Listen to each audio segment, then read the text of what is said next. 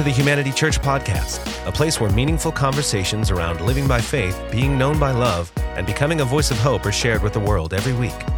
We hope that you enjoy this podcast and will join us live on Sundays at 10 a.m. Pacific Standard Time, online or at the historic Fox Theater in beautiful downtown Pomona. We also host humanity groups that meet all throughout the city and online to continue the conversation and support you in your ongoing spiritual journey. Find one near you by visiting humanitychurch.com.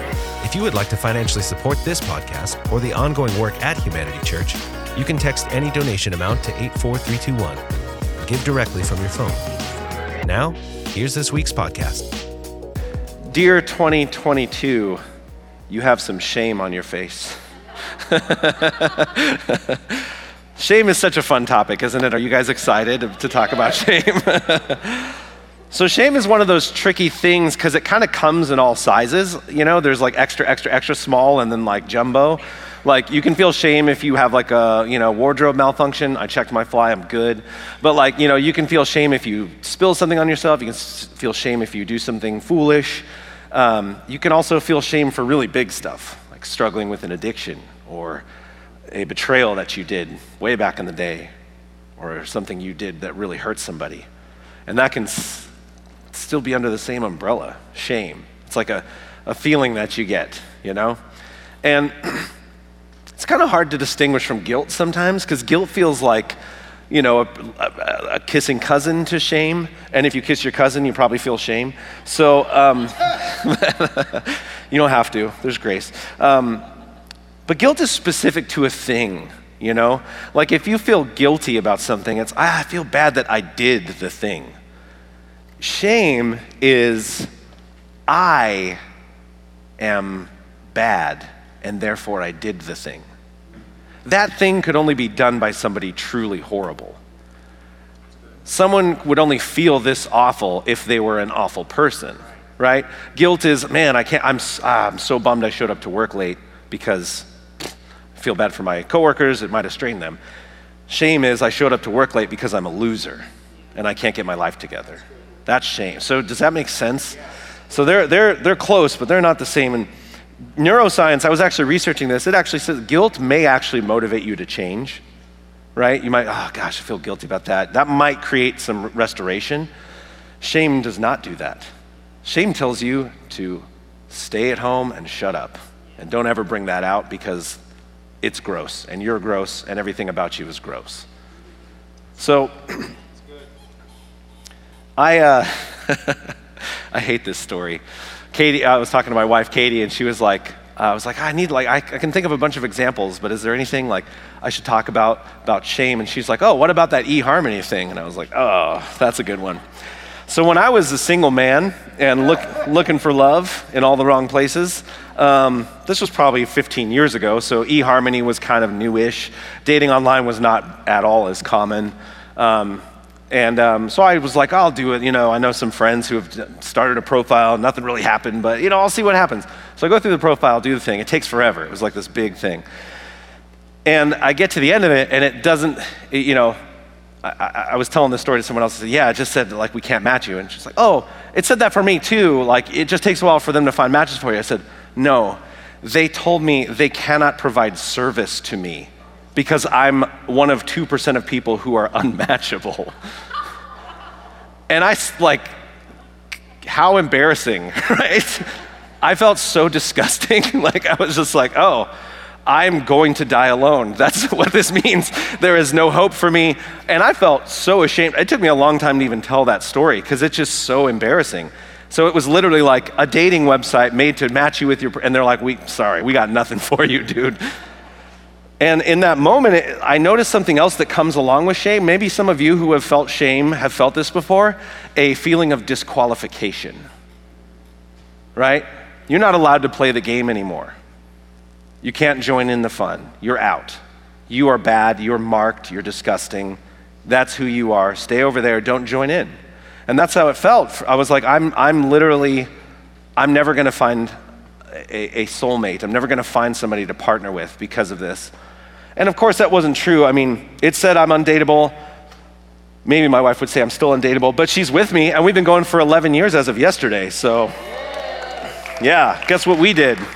Nothing. We rearranged our bedroom. That was our anniversary. See, shame, if shame becomes you, you become shame, right? If shame fits on you, that's what you'll fit into. That's the difference between guilt and other things that are like shame. Shame tells you who you are with the wrong motives. So it tells you to stay away. It tells you to stay from the thing that will help you. It's a really insidious, gross thing because it's something we all deal with almost daily. But it has this pull to stay away. So in that feeling, it makes actually perfect sense if you think about it. When you do something wrong and you have this shame, it's usually because you did something wrong. But another special thing about shame is that it can happen when you have had something done to you wrong. You can feel ashamed if you've been the victim of some abuse. You can feel shame if you have been wronged in a business deal because you might blame yourself. And that response almost makes sense outside of God's grace. I think. It kind of makes sense. It kind of tells you something. It's not a good thing. It's not something you should listen to all the time, but it points to something. So in Hebrews, in the scripture, this was a letter written to Jewish folks who had become followers of Jesus. That's just why it's called Hebrews. I just thought I'd share that tidbit with you. Hebrews chapter 12, verse 2. It says, fixing our eyes on Jesus, the pioneer and perfecter of our faith. For the joy set before him endured the cross, scorning its shame, and sat down at the right hand of the throne of God.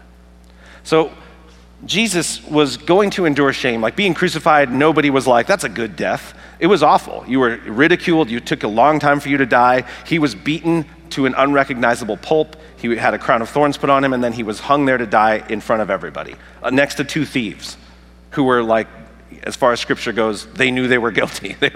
And Jesus was innocent. But what got him through that? It says the joy set before him. So what's the joy? Well, I'd say the will of doing the Father. That's what Jesus said. He said, I only do what I see my Father doing. But the sneaky thing about the cross is that Jesus died for you and as you. If you didn't know that, you might not be you might not have grown up in church. That's what the cross means. That's why we wear it as a symbol, because Jesus sacrificed for your sake. And that brought him joy.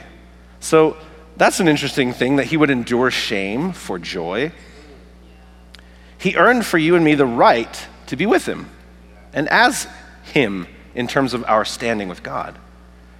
So I used to struggle with porn. I had a huge problem for, I don't even know how long. I don't even want to think about how long. And Jesus knew me before, during, and after that addiction. And he walked with me patiently before, during, and after that. You know who else was with me before, during, and after that? Shame. And you know what kept me from telling my friends and my brothers and in Christ that I had stumbled or that I had fell? Shame.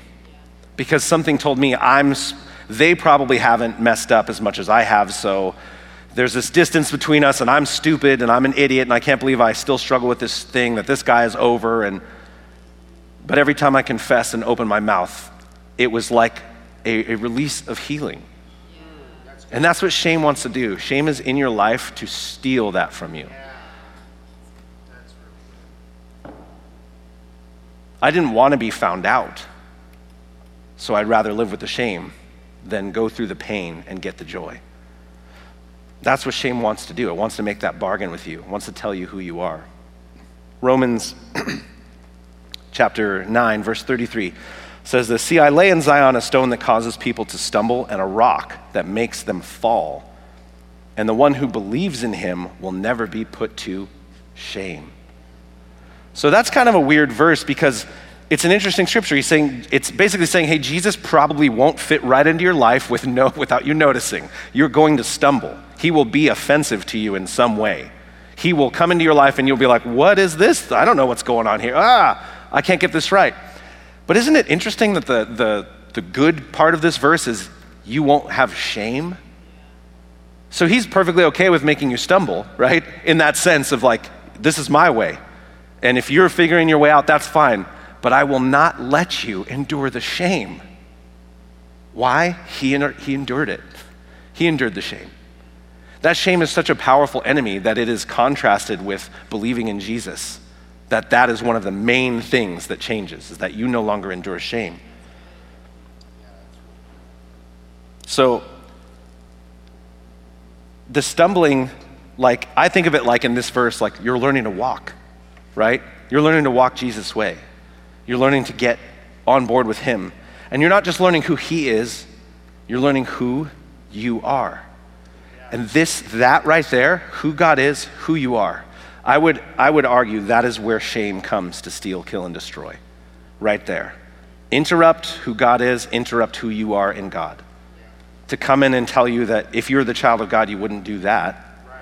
If you're the child of God, you wouldn't do this. Or if God were who he says he is, this wouldn't happen. Right? That's what shame does. It's the worst. It's serious, and because it's tolerable, because we feel like it's justified. So we fix our eyes on him, right, in the first verse, because he's the pioneer and the perfecter, or the author and the perfecter of our faith. So it begins with him. He endured the shame and overcame it for the joy of sharing it with his children. That was what he went through the cross for. So what do we do when we feel shame? How do we overcome it? Do we just go to the cross and crucify ourselves? That is one way to look at it. What you really are doing when you want to combat shame, go to the Father. Go to Jesus. As Marla was saying, just say his name in that circumstance, because he's the one who endured the shame for your behalf. So I'm just going to run through. There's like a bunch of verses here that just drive this home. If you've never read any of these, I just listen to this, because this is all over Scripture, New Testament, Old Testament. This is Psalm 18:28. You, Lord, keep my lamp burning.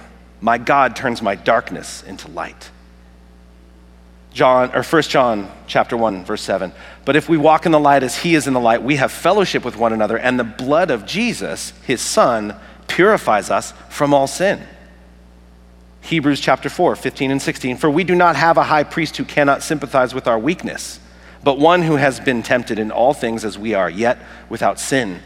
Therefore, let us draw near with confidence to the throne of grace, so that we may receive mercy and find grace to help in time of need. Romans 8:15. The Spirit you received does not make you slaves, so that you will live in fear again. Rather, the Spirit you received brought about your adoption to sonship. So, when you're feeling shame and you're not sure what to do and where to go or how to get out of it, what is the answer? There's no program I know of that makes shame go away. The opposite of shame, which is an identity dictated to you by sin, telling you who you are and binds you up in that to keep you in it forever. That is what shame is. The opposite of that is to be a child of God. An identity was not based on your activity, but on the fact that Jesus Christ endured the shame of the cross for the joy set before him. That is why Jesus endured that horrible death. He was a spotless sacrifice, and he was killed in the most disgusting and shameful way. And the one thing that got him through that was that I will do this so that you do not have to. You do not have to live in shame. He will keep you from shame, because shame will keep you right where you are in your sin. It will offer no hope. It will offer no freedom, but it will keep you safe from being found out. That is the bargain that it makes. So this morning, I want you to just consider, where have you made that bargain? What are you keeping safe because of shame? I can tell you, somebody who struggled with porn for so long, it sucked and it was hard every time to confess. But that was what got me through this, to the point where it's a distant memory that, yeah, I've stumbled here and there, but it's been so long since I would call that an addiction, because of the grace of he who endured the shame on my behalf. I'm not ashamed to say that I struggled with it, because I can boast that Jesus got me through that. That is no longer who I am. I am a child of God. I am forgiven. I am full of his grace. I am anointed to be in his kingdom. That means, that's a fancy word. That just means I am set apart and empowered to be a part of his family. So that reality of Jesus and his sonship to you is what I want you to focus on. I want to pray really quick, and then I'll ask you this question, because I want to just set the tone here. Jesus, I ask healing over this house this morning.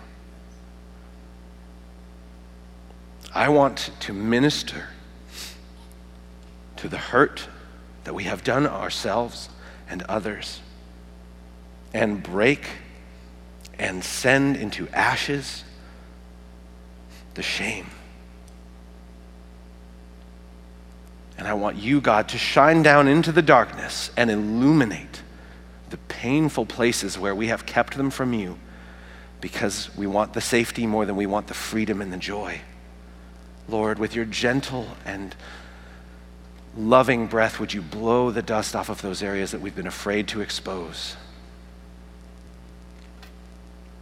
In Jesus' name, amen.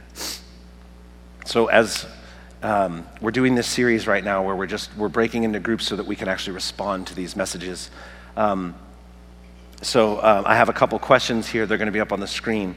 And break into groups of no more than 3 and at least 2. And I just want you to consider this. I phrase this question in this way. If you can bring up the first question, or the questions, I guess they're together. What is shame costing you today? One way to think of that is, where have you been disqualified from shame, by shame? Because I don't want you to have to confess anything. I just want you to think about the cost. Because although I'd love confession time for everybody, that would probably result in a lot of tears and mopping and stuff. And then what step can you take to step into the light? This, like today. If it's someone you've wronged, if it's something that has hurt you, is there some step you can take to just getting it out of shame? Because I'll tell you what, one thing I know about shame, it never gets easier to step out of. Every second is the best second to step out of it. So I just want to encourage you, be bold. I can't speak for everybody in this room, but I know a lot of you, if you feel so led and so comfortable, I doubt there's anything you could say to the people in this room that would surprise them or make them judge you. So I just encourage you, be bold, think deeply. What is that? Because I want you to be free today. Jesus wants you to be free of this today. Thank you for joining us for this week's podcast.